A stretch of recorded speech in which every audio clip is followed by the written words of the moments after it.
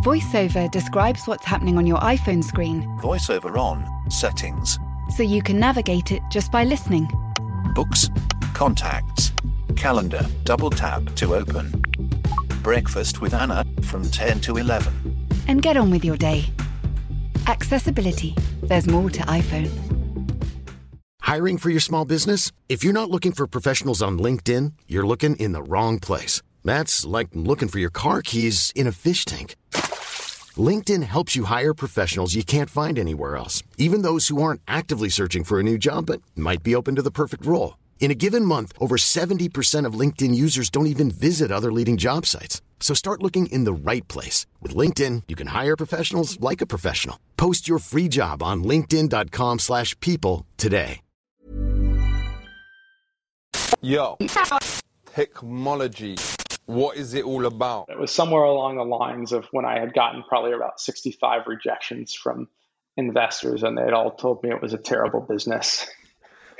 And you know, after like that number of rejections and reasons why things are such a bad business, even the most confident person gets self-doubt that kind of seeps in and it just brings you down.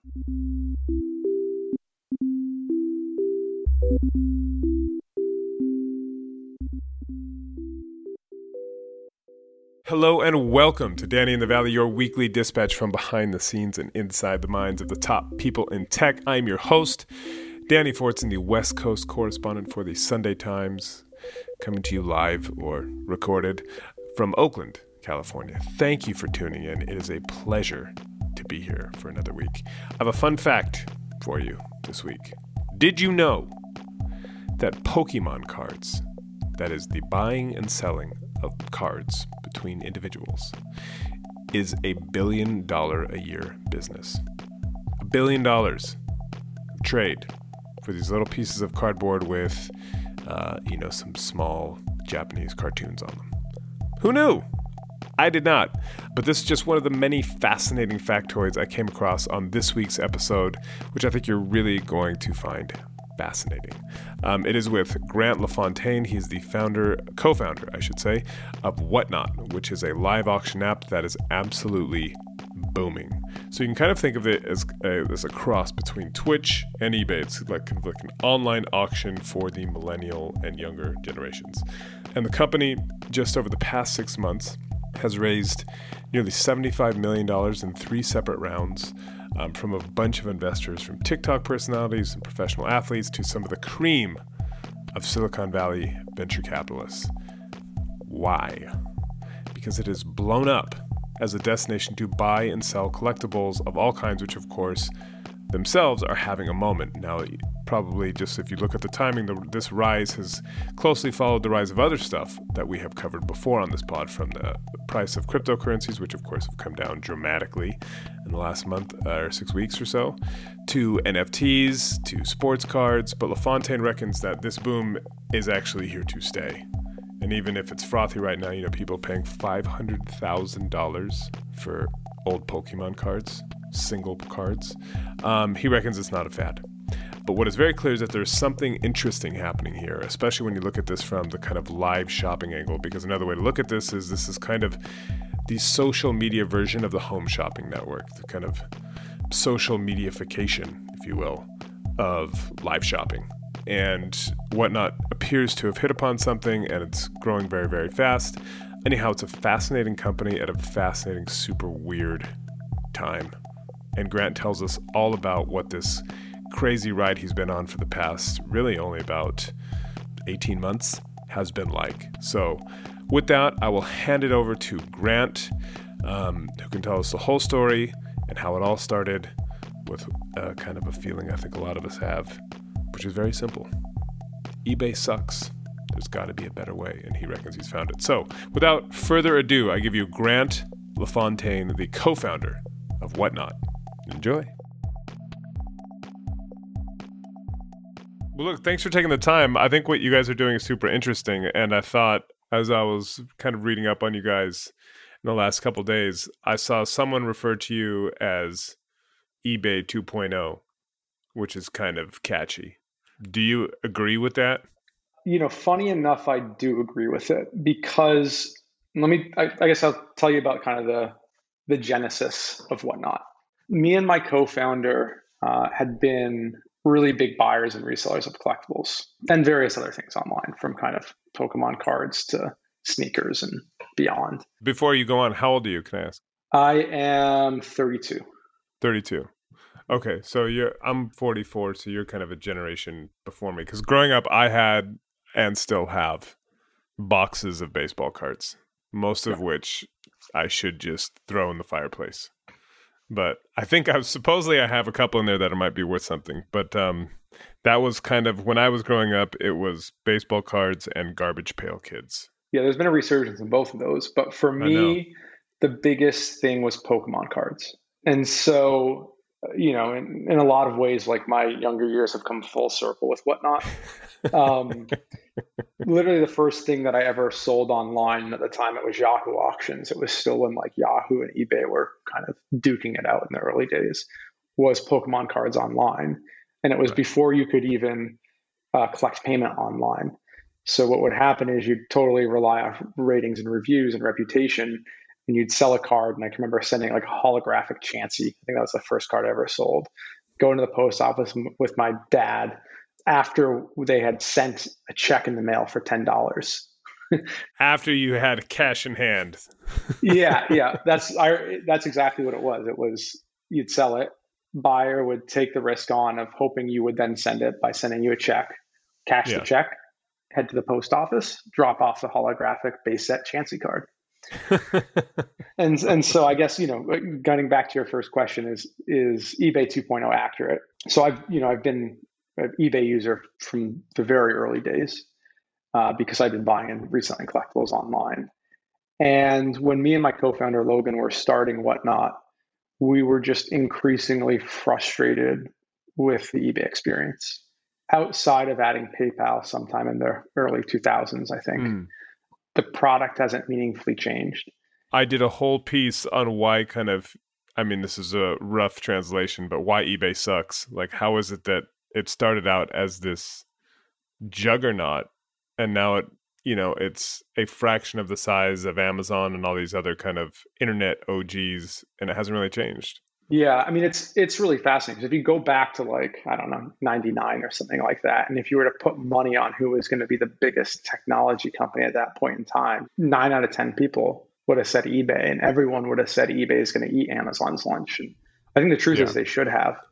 And the biggest difference is that Amazon was run by Jeff Bezos, and the co-founder of eBay left in the early days. And so it was run by a bunch of consultants without, perhaps a vision for pushing things forward, and instead really, really focusing on the business instead of the problems they can solve for users. So anyway, fast forward to genesis of Whatnot, it's obvious to lots of people, as it was you, that eBay sucks. So we knew that was like kind of insight number one. The second insight was we could see that a lot of people like me and my co-founder were getting back into collecting and into the market. And there was this resurgence of collectors. It was people, my age, had disposable income, who were getting back into the things that were nostalgic to them from childhood. And we made a bet that this audience would be willing to switch away from eBay if there was a better solution out there. And so we literally did start Whatnot with the idea of reinventing eBay for the modern day. And do you have a sense of why? Because you have people like Gary Vee and others pumping baseball cards, and now Alex Ohanian. And it does feel like all of a sudden there's this massive boom from cards to NFTs. All of a sudden everybody's collecting. It's a thing again. And it feels like it's kind of come out of nowhere, and I don't really understand what's happening. Yeah, I would say, so one, I think the premise of it coming out of nowhere is probably incorrect. But I think what happens with things like this is they slowly percolate and build. And then all of a sudden it hits a point where it reaches popular consciousness and it really takes over. So we officially started the company in December 2019, but as we were talking through ideas, it was really kind of tail end of the summer of 2019 was when the idea started to form. Yeah. And if you look at the data of collectibles markets back in the summer of 2019 or even 2018 and even before that, you would see huge increases in the price of things, drastically, whether, the couple of things that I can recall when I was when we were like assessing whether to do this in the early days was, I think at that point in time, a first edition Shadowless Charizard PSA 10 was going for about $50,000. $50,000 for what? PSA 10 Shadowless Charizard, first edition. What is a Shadowless Charizard? I wish I had one. I saw you looking around. I was like, "Are you just gonna bust out something?" No, with I wish I was seeing if I had a. I don't have a Shadowless first edition one. I was seeing if I had just a regular base set one. But I would call it is like, with all of these collectibles categories, there's probably like for each one of them there's one like premium piece. Yeah. So I'd say, in sports cards, that's probably like the Michael Jordan rookie. It's the thing that everyone knows and everyone wants. And so that's what it is in Pokemon. And I don't know if you follow kind of what's been happening, like the celebrity side with people like Logan Paul getting into Pokemon. He recently fought Floyd Mayweather, and going into the ring as a chain on his neck, he was wearing a first edition Shadowless Charizard card worth $500,000 on his neck. So anyways, back in summer of 2019, that was a $50,000 card. And if you go back 5 years, that's probably a couple $1,000 card. Wow. And so when you look at the trajectory of the market, it has been constant over the past at least 5 years. I don't have the data going further back than that. And it's just been increasing. So I would say there's been this underlying trend of people my age starting to get disposable income and starting to get back into things that they love from childhood. And that's what's been driving the collectibles market from even before this kind of craziness took over. Then I would say you had two other core trends take hold in the past year or so. I'd say number one is obviously people are sitting at home with nothing to do because of COVID. Yep. And they're looking to get back into hobbies. And so I would say this collector trend got accelerated as a result of people looking to get back into hobbies and, push things even more and took what was a high growth curve and extended it, brought up the curve.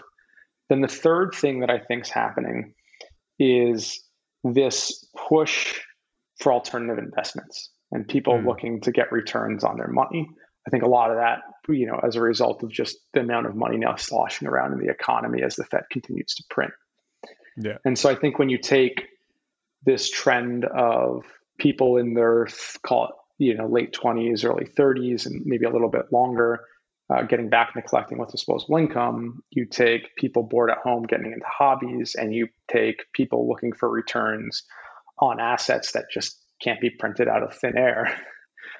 You get this thing that has bubbled up to such a point that it is now part of pop culture and you can't ignore it. So you have Logan Paul wearing Pokemon cards and Gary Vee talking about sports cards to Magic cards to, CryptoPunks. Yeah, it feels like in the same kind of vein as the meme stock kind of thing that's happening right now. Absolutely. None of these things boil down to one piece or one trend, but that is one of the things that's feeding into it to bubble it up even further. Right. But if we could go pre-2019 when you started thinking about this, because you've done this is not your first startup. No. So if you could just talk about kind of what you did before this, which brought you to starting Whatnot. So, my first foray into the startup world was with a startup called Kit, which was basically a social commerce platform. And I think one of the things that people, including myself, have been playing around with for a really long time is waiting for social commerce to take hold in the United States. Most commerce in the US and Western world is what I would call like super high intent commerce, which is you go to Amazon, you punch something in the search bar, you maybe read a review, and then you buy it. And broadly, every e-commerce platform on the internet is basically just search-based. And there's always been this hypothesis in theory that says, communication with people, recommendations from people, what I would call like the social side, should be really big because it's so important in purchasing decisions, as well as just having a good time and being entertained. And that's never taken hold online yet. And so the first foray into this was Kit, which was all about kind of personal product recommendations, because if you don't know what you're looking for, online today, it's very hard to discover something. I would say that idea was just, maybe a little bit too early for the times. And social commerce, there haven't been that many instances of anyone who's been super successful in social commerce in the past decade, basically. So you sold Kit. Yeah, we sold Kit to Patreon, which is crowdfunding platform for creators. And yeah, we've had Jack Conte on the podcast. Oh, okay, cool. And so that went on to go build out the merch business there. Right. Before you did Kit, like, what did you study? Like, how did you get into this whole world? I would say what I studied and how I got in is almost unrelated, but I'll tell you the story of it. So, okay. I did my undergrad at Cornell University and I studied economics. And I studied economics because I was always really into markets, which is why I think I bought and sold and did arbitrage when I was like an 8-year-old kid. And so that was always just a passion area for me. What were you arbitraging as an 8-year-old? Well, that was Pokemon cards, then into video game items, then into sneakers. I used to be one of the biggest resellers on a video game called Diablo 2. I used to resell all of these ruins and in-game items. So you created like a market of these in-game items like skins or whatever else? It basically was, early days of gaming online. There was always these kind of black markets for items. It's more readily apparent now with things like Fortnite skins and what's happening with NFTs, but it's been around for a very long time. So you're doing that as a kid and on eBay? Doing it on eBay, doing it kind of black market, probably on PayPal, where you'd like get a reputation in game and people know that they could come to you and send you money, and then we go ahead and send off the in-game items. Right. So you studied economics after all of that, kind of on-the-job training, as it were. Yeah, I think there's just always, it's always kind of weird what someone's into, but, for me, it's always kind of been markets and market making and how kind of money flows through the economy. So I studied economics. Like most people at Cornell who were studying economics at the time, I thought, maybe I'll go into finance or management consulting. Yeah, go be a banker on Wall Street. Yeah, it seems like a good path to like go down and make some money. So I did all those interviews and I got those job offers. But the summer before I graduated, I went to go work at a tech startup in San Francisco and I loved it. And I just found it way more fun. And, you have way more control. You can solve problems. You're actually like building something, which is far more rewarding than, moving objects around a slide or numbers around a spreadsheet. Right. What was the startup? At the time, it was called Rapleaf, and then it turned into this company called LiveRamp, which I believe did IPO and then get bought by another company. It's a data company. It's kind of like data sales and aggregating data across lots of different sources. But it did go public and then bought by another company after it went public, I believe. But I was stupid, and I said, they offered me the job to continue. I said, no, I'm going to go and do management consulting because that seems like the right thing to do. So I did that for my first year. I did that for my first year out of college, and I hated it. And it's like, I need to get back into tech. Ended up getting a job at YouTube in product marketing. Took that. And that kind of begun my career in tech plus video and entertainment, which is largely where it's remain today, with maybe a little bit of commerce thrown in there as well. So what does a product marketer do at YouTube? It's a good question. The truth is, any part of marketing, and it can kind of change, like a product marketer at YouTube can probably do any number of like 5 different discrete marketing roles. When I first got there, a lot of what I was doing was helping launch new product features on the creator side of the platform. So working with the product team to get those features in market, get creators using them, make them aware of them, etc.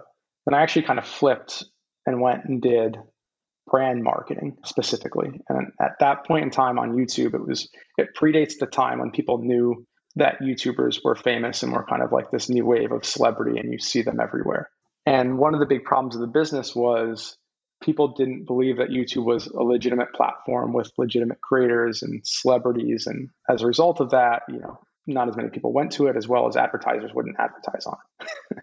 That's really funny because that can't have been that long ago. But given that was the thinking then, it's quite extraordinary.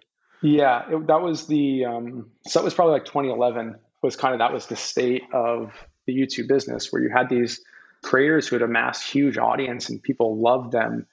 But to kind of the mainstream at that point in time, it seemed like this niche, weird internet thing that was always going to stay there. Oh, some kid in front of their computer makes videos. That's not what a celebrity looks like.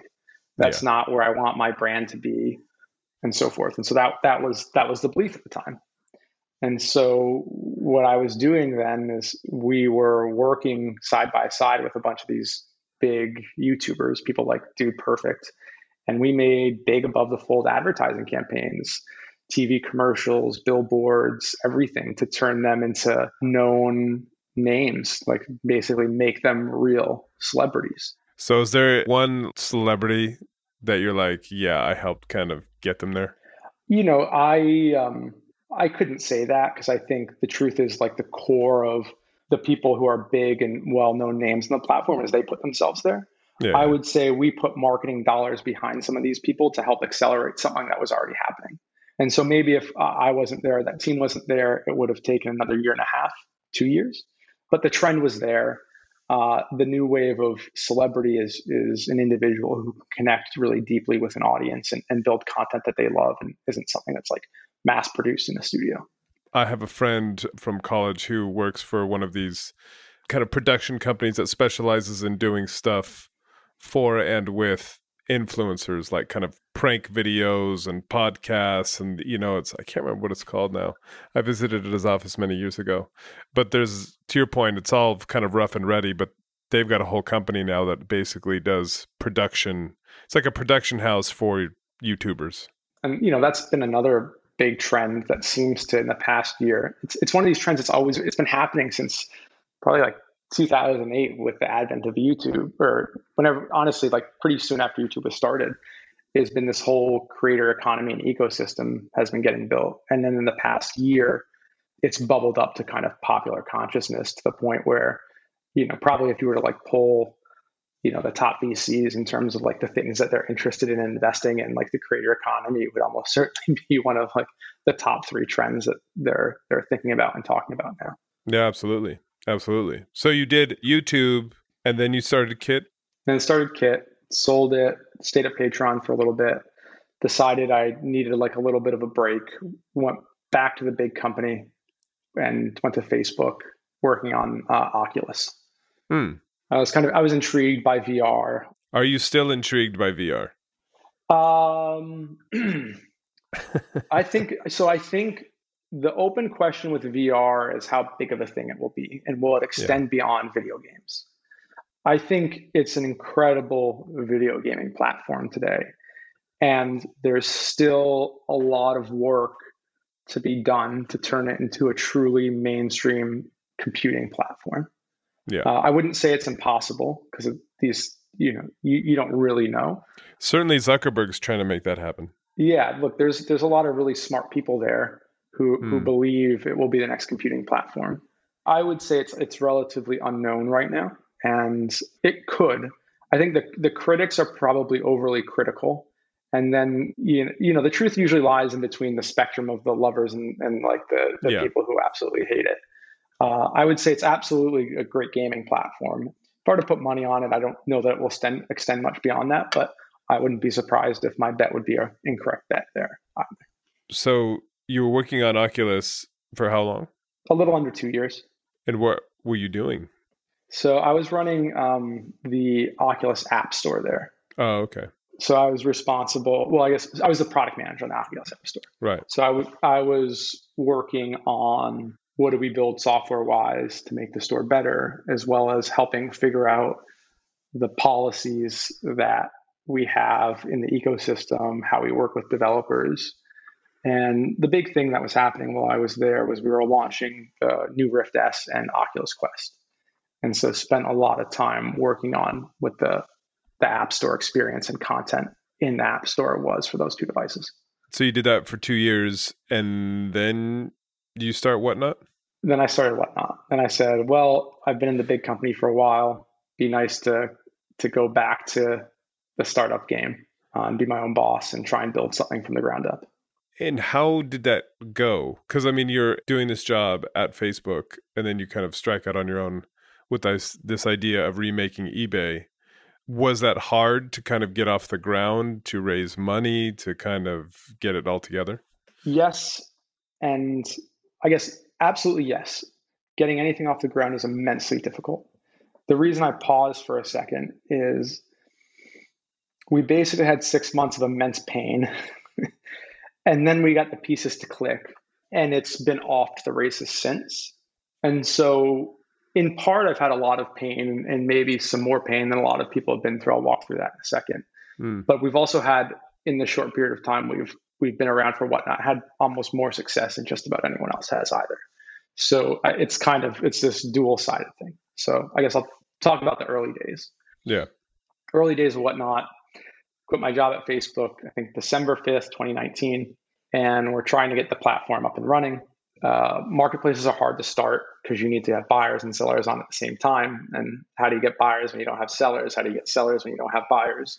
So generally speaking, you have to work really, really, really hard to get a marketplace off the ground. Yeah. And so I think for the first 3 or 4 weeks we were working on it, we couldn't generate more than like 1 or 2 sales a week. It was like pretty pathetic. So maybe this is the part where we describe briefly what Whatnot is, because I've been on the app.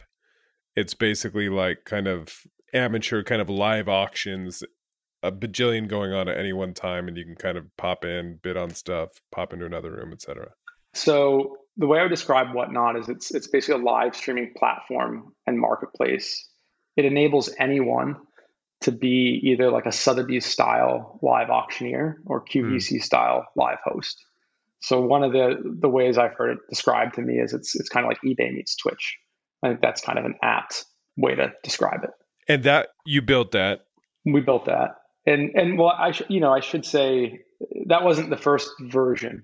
I would say there's almost no great consumer internet company that starts and ends in the same place. Yeah.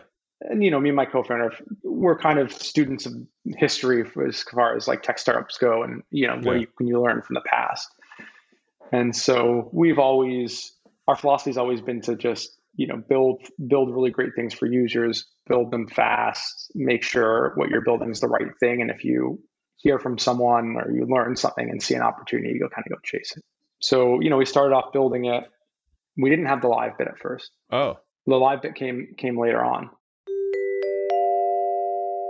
The news, the views, the analysis, the investigations, the exclusives, the interviews, and the business. Get more of the Times and the Sunday Times for less with 50% off. A digital subscription for 6 months. Sale now on, ends June 29th. Subscribe today at thetimes.co.uk/Danny in the Valley. VoiceOver describes what's happening on your iPhone screen, VoiceOver on, settings, so you can navigate it just by listening. books, contacts, calendar, double tap to open. Breakfast with Anna from 10 to 11. And get on with your day. Accessibility. There's more to iPhone.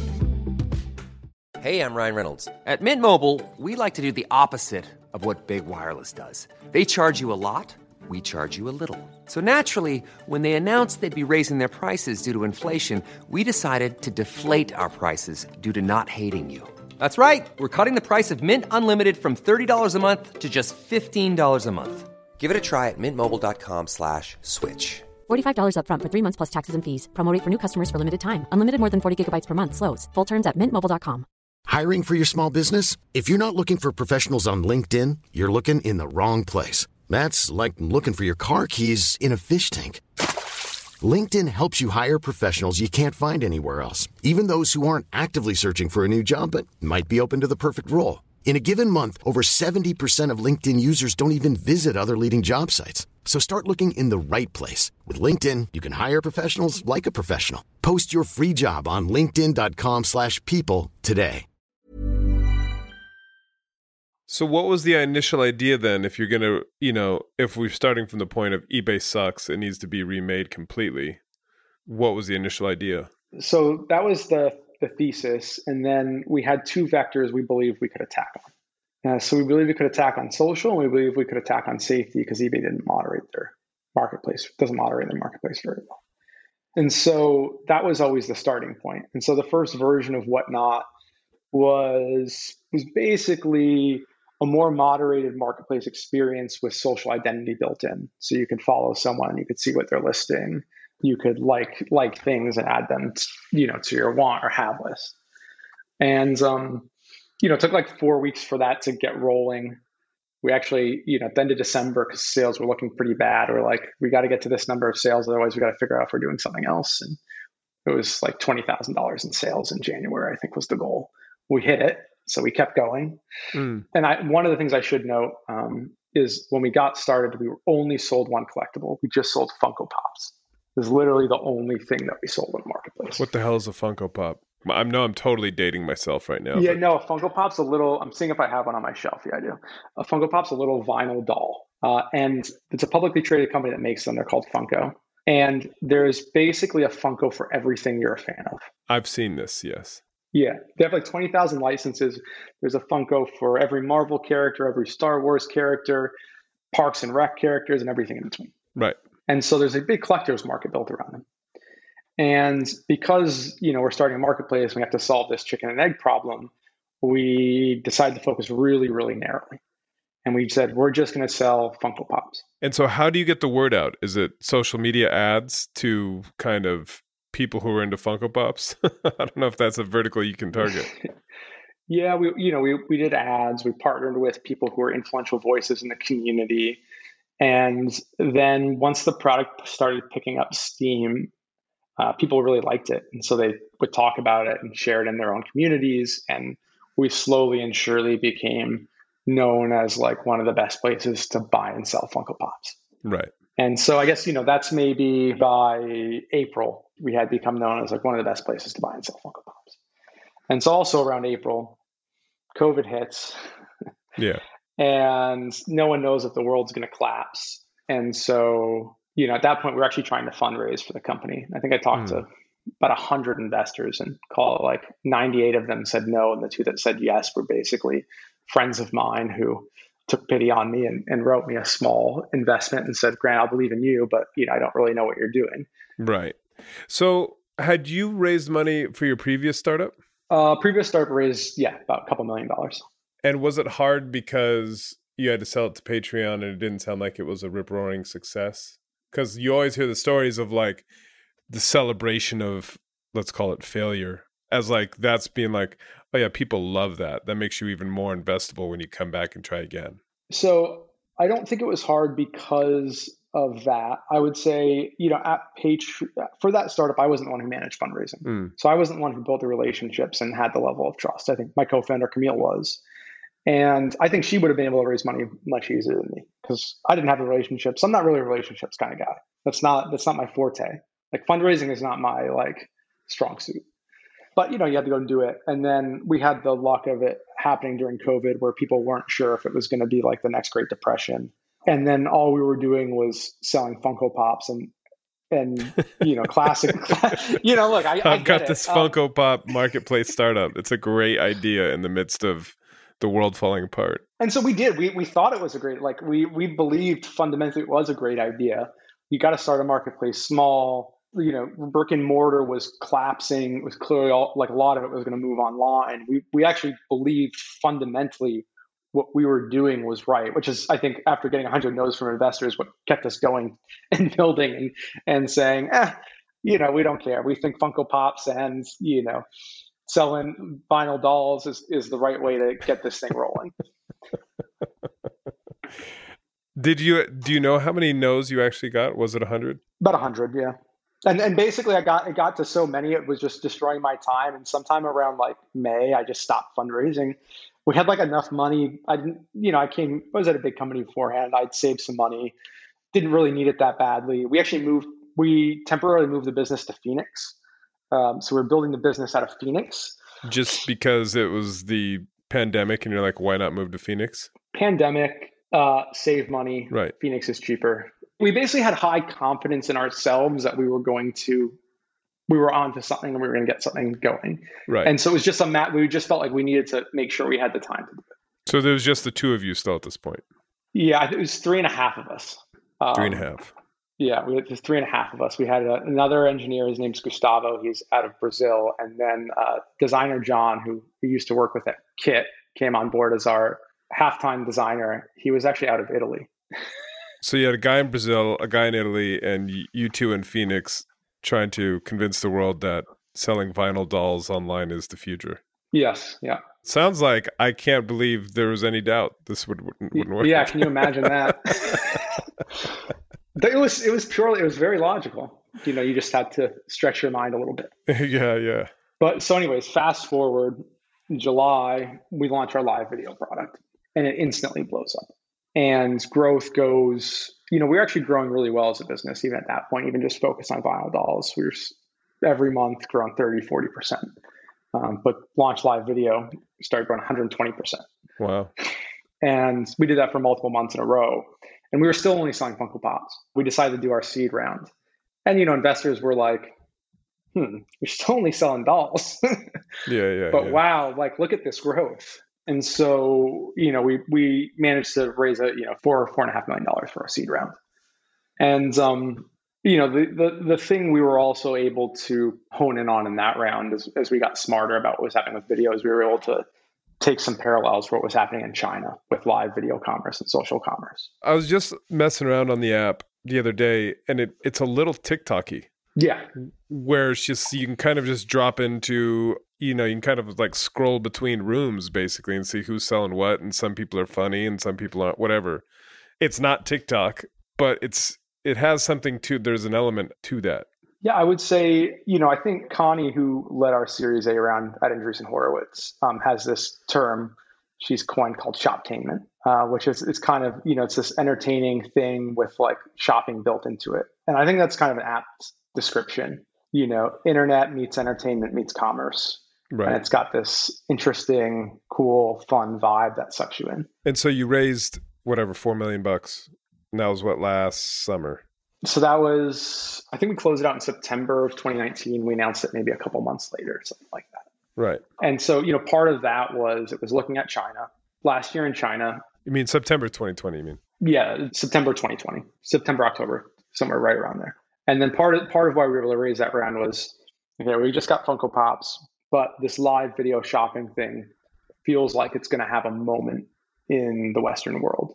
And it's freaking huge in China. $180 billion last year in live video shopping sales, growing 100% year over year. One of the biggest. Really? Yes, one of the biggest markets in China. It's. And this is effectively moving QVC onto your phone. I mean, putting it crudely. Yeah, simplistically, the reason I push a little bit on that, when we launched our live video bit, one of the things that made us nervous was we're like, no one our age wants QVC. But the reason we built it is because we felt like we were building the anti-QVC.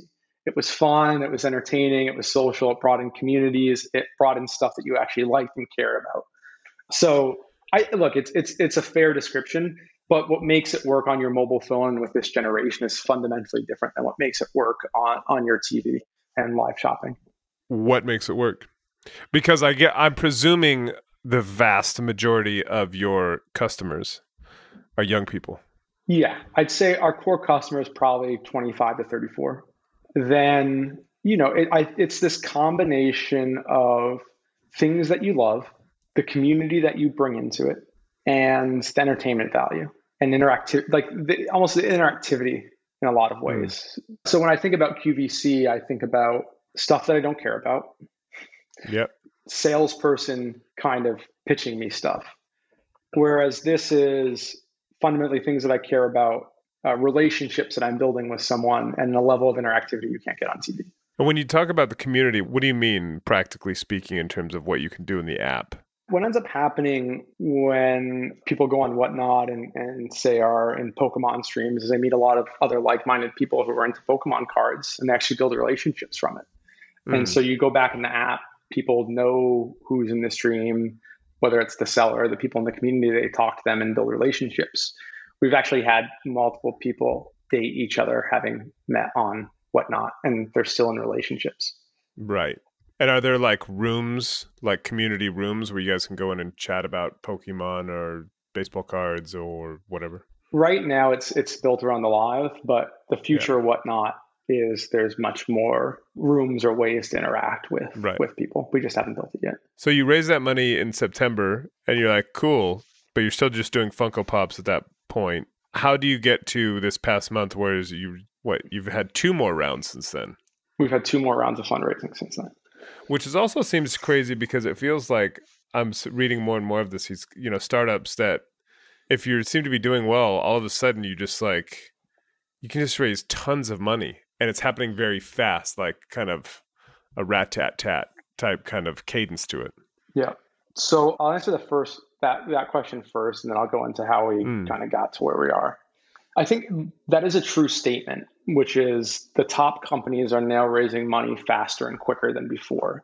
But what's also happening is that the top companies are growing and much faster than any company prior to them. I've yet to talk to anyone in another marketplace or has seen another marketplace that has grown faster than us. It hasn't happened. And some of the biggest marketplaces you'll read about who are now multi-billion-dollar companies, for the age of the company, we are way further ahead. And so I think, while your first statement is true, I think that statement, there is also this piece that companies are growing bigger, much faster, which then, starts to, when you look at the comparison in numbers, it starts to justify why that money's happening. I would say it's not strictly because the market's being exceptionally frothy and going after craziness. It's that actually when you peel back the numbers of it, there's support for it. That I think is the biggest difference. Is it's just like technology companies, because now everyone's online, everyone's using their mobile phones, and then the technology ecosystem for how you build your applications is more built out. You can just get further in a short period of time than you ever could before. Right. So you raise that money in September, and then you raise another 20 million 4 or 5 months later? 4 or 5 months later, yes. And then 3 months later, we raised another 50 million. And how do those come about? Are you like, oh man, now at some point, do you expand beyond Funko Pops and then you start to see that growth and then you start getting incoming calls, or how's it work? Yeah. So we were in Funko Pops, we raised our seed round. We said, okay, we're going to get into Pokemon cards now.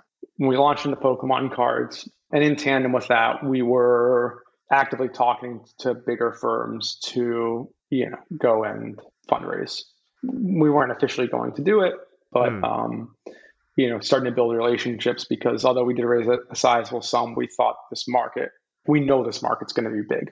Believe live shopping will be one of the biggest consumer trends of this decade. And, we launched Pokemon cards. It very quickly became even bigger than Funko Pops. And so at that point in time, we basically validated that we could go and successfully launch into multiple categories and do it successfully. At which point we became a much more attractive business to invest in, because the number one complaint you would have from VCs is, are they just a Funko Pop app? For any investor, it seems totally reasonable, right? And then you say, no, here's how we do it, and we can go into more. So we went and we did it, and we did it successfully, and Pokemon became bigger than Funko Pops. And we closed the investment with Andreessen Horowitz. And then we launched into sports cards. And same thing happened. Not only did we successfully launch into sports cards, it became our biggest category and is now the biggest one on the platform. And then we started launching into more things, comic books, etc.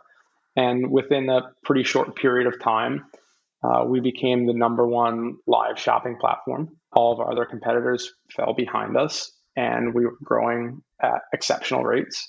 And so then, lots of people started to come to us wanting to invest. And we, that's the Series B round. And we made the decision that if we had that, we could continue to expand the business even more rapidly, bring in really great people and invest deeply in the product. And we decided to do that round of fundraising. And just thinking about something like Pokemon cards, because Pokemon, as you say, you grew up collecting. It doesn't feel like, and you'll know about this way more about this than I, but like, it doesn't feel like kids today are really into Pokemon. It feels like this is like something that happened then, and that you're trading amongst these people who have nostalgia for it. So one, is that correct? And two, can you give a sense of like how big that market is? Like how much money is being generated by people selling Pokemon cards? So the first one is, is it just this like kids aren't into it. I would say that's false. I am seeing like a lot of younger kids get into Pokemon cards. Like when I talk to, I don't know what's causing it specifically, but there are a lot of younger kids who are into it. When I talk to people, they're like, oh, my kid was on Whatnot. He loves Pokemon cards. It's a lot of what I hear with like investors and when I talk to executives now to potentially bring onto the company. What I would say is true though is probably the market is mostly driven by, call it people my age, 32, who have lots of disposable income. But people are still into it. Pokemon's like the number one franchise in the world. It's literally like one of the most known brands. I forget there's some way that people define it, but it is literally one of the most known brands, bigger than Star Wars, bigger than Marvel. It's Pokemon. And so there's just a lot of people who are into it. Bigger than Star Wars? I believe so. Yeah. Hold on. You go look it up after this. You got to confirm. Like there's. I'm going to. Oh, good. I'll put that in the show notes to see if I can find it. Yeah. No, literally, the stat is. I have to figure. I can't remember how people define it. I usually like to be very specific with these things, but the stat is it is like the biggest franchise in the world. Then, in terms of the market, it would be hard exactly to get a great pulse on it, but I'd say almost certainly it's greater than $1 billion a year resale market. And so I'll just define the resale. On eBay, it's probably $150 million a year category, something like that. But then there's tons of other places these are getting bought, sold, and traded. $1 billion a year. Yeah, resale on Pokemon cards. Absolutely. And are these cards generally that are 10 or 20 years old, or these new, like... The vast majority of the market is sub $50 sales, which means a lot of it's newer or a lot of it's like cheaper, older cards. You do have the expensive things like the first edition Shadowless Charizard that'll sell for $500,000. Obviously, that can add quite a bit to that $1 billion market, but the most of it is still cheap. That's incredible. What's happening there too is just because it's percolating the popular consciousness or pop culture, you're getting all of these celebrities and influencers who are really into it that further increase the market size. So someone like Logan Paul. So there's a big moment in kind of Pokemon, September of 2020, where Logan Paul got a base set Shadowless first edition box. It's probably $300,000 or $400,000 at that point in time. And he opened it up live on his YouTube channel. And the day after he did that, all of the prices in the Pokemon market shot up like 2x. Everything for an extended period of time. Yep. And so Logan Paul is one of the most famous people in the entire world. Yeah. And so, the analogy you can understand there is it's almost like Elon Musk talking about Bitcoin, where if he says something positive, it shoots up 25, 30%, or if he says it takes up too much electricity, it goes, cuts in half. Yeah, totally. And so you kind of have this phenomenon across markets now. And so, you had someone like Logan Paul get into it and prices increase 50%. And then all of a sudden, lots of other people get into it. One of the bigger sellers on our platform is a NFL linebacker on the New York Giants. His name's Blake Martinez. It's people like that, people trust them and follow them and they can shine a big light on it. And when you shine big lights on these things, the market increases. Is that one of the reasons? Because I saw the list of investors in your most recent round, and there's a whole bunch of social media influencers, professional athletes, celebrities. It sounds, you've got a whole bunch of people with kind of name recognition. I'm sure you didn't have to take money from them. How does that help, and why are they interested? So I think it's, one, we try and work with people who are really passionate about what we're doing and who love what we're doing. And if they are, we can find a way to work together to do things that they enjoy and are passionate about that also help us as a business. These days, athletes, celebrities, influencers, can have a really big voice and can get a lot of people interested in something. And so if they like Whatnot and what we're doing, they can help grow the business or connect us to interesting people who can help grow the business. And so, just valuable to be working with people like that. Right. Is there anything you learned from your first startup? Any hard lessons that you brought with you? Lots of hard lessons. Most people who are successful at startups, it is not their first time. They've had hard lessons that they've learned before. I think a lot of it comes down to, how you build a great product for people. Really, really, really listen to people as opposed to being so bought into a vision or idea of what you think the world should look like. The truth is that great products solve problems for people. And so you have to listen to them very deeply and intently and make sure whatever you're building solves their problem. And if your vision for what the world should look like misaligns with where value is for people, then it's your vision that's wrong, not the people. So that was how we got into live video is we didn't have an idea that was exactly what we wanted, but we saw clearly that it was going to be valuable for both buyers and sellers. And so we built it. I think that's number one. There's all sorts of other lessons, like who you hire and who you bring into a place like this. A startup is fundamentally different than a big company. You need someone who's willing to roll up their sleeves, wear multiple hats, real problem solver. And so you have to find, those types of people to build out your team if you're going to do it successfully. And then, above all else, like the world moves really fast today. And so, if you're going to build a successful software business, you equally have to move fast. So I'd say those are the ones. The product is based on solving user problems, and you should be really focused on that and not your vision. Bring in the right set of people to help you build that. People that are, really good for startups, highly adaptable problem solvers, wear multiple hats, and do it at a crippling pace because the world's always speeding up and getting more competitive. Right. Why'd you call it Whatnot? The name fit so perfectly, and we were able to get the domain.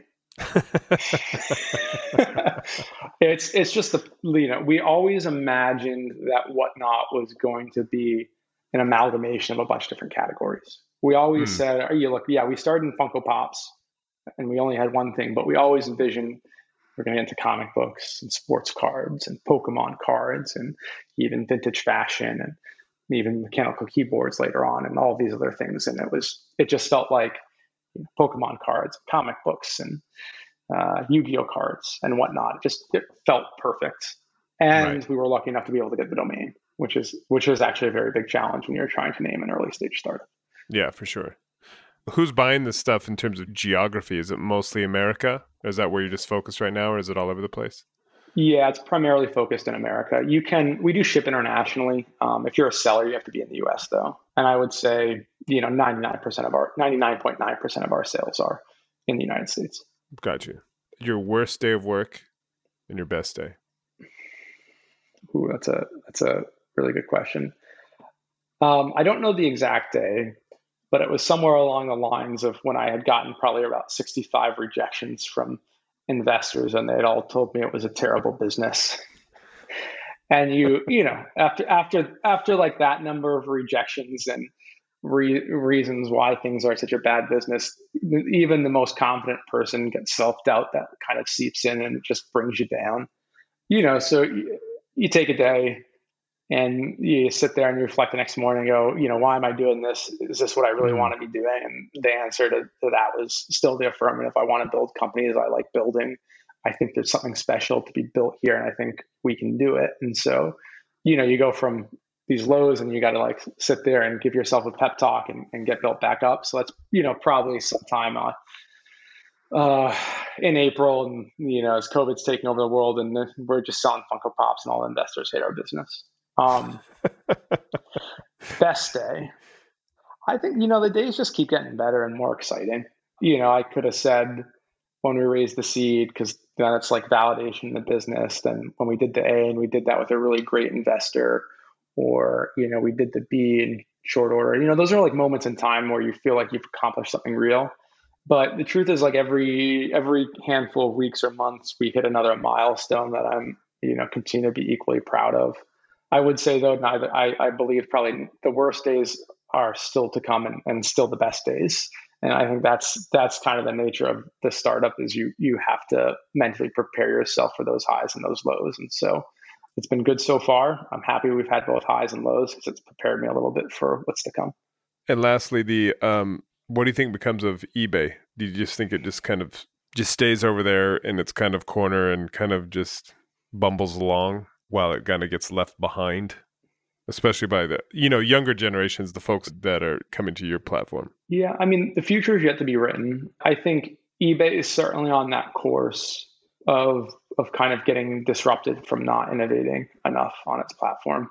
And so if I had to take a guess, I would say eBay continues to be a strong business for the next decade, but slowly gets eroded. And it's been happening for the past decade or two already.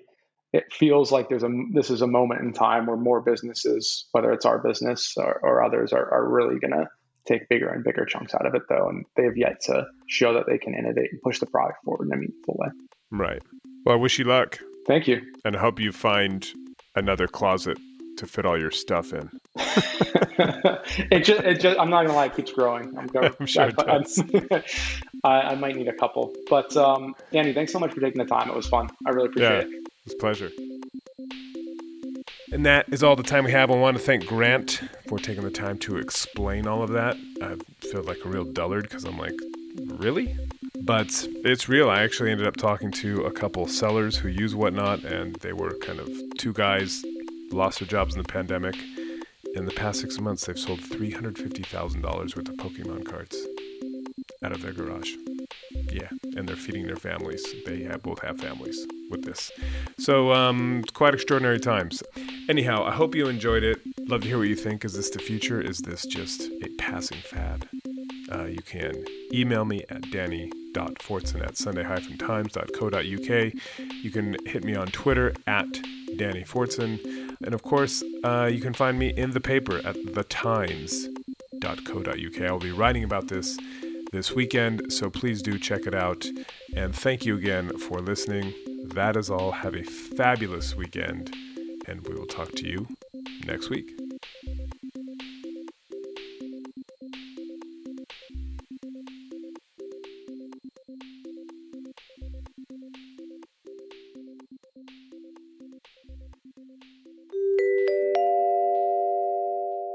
Want more out of this podcast? Go to thetimes.co.uk/Danny in the Valley to read articles based on these interviews, broader discussions of the topics covered here, and of course, the amazing work of all my colleagues across the rest of the paper, all for less than £1 a day.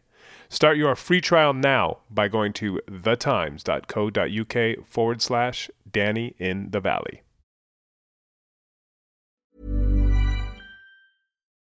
VoiceOver describes what's happening on your iPhone screen, VoiceOver on, settings, so you can navigate it just by listening. books, contacts, calendar, double tap to open. Breakfast with Anna from 10 to 11. And get on with your day. Accessibility. There's more to iPhone. When you make decisions for your company, you look for the no-brainers. If you have a lot of mailing to do, Stamps.com is the ultimate no-brainer. Use the Stamps.com mobile app to mail everything you need to keep your business running with up to 89% off USPS and UPS. Make the same no-brainer decision as over 1 million other businesses with Stamps.com. Use code PROGRAM for a special offer. That's Stamps.com, code PROGRAM.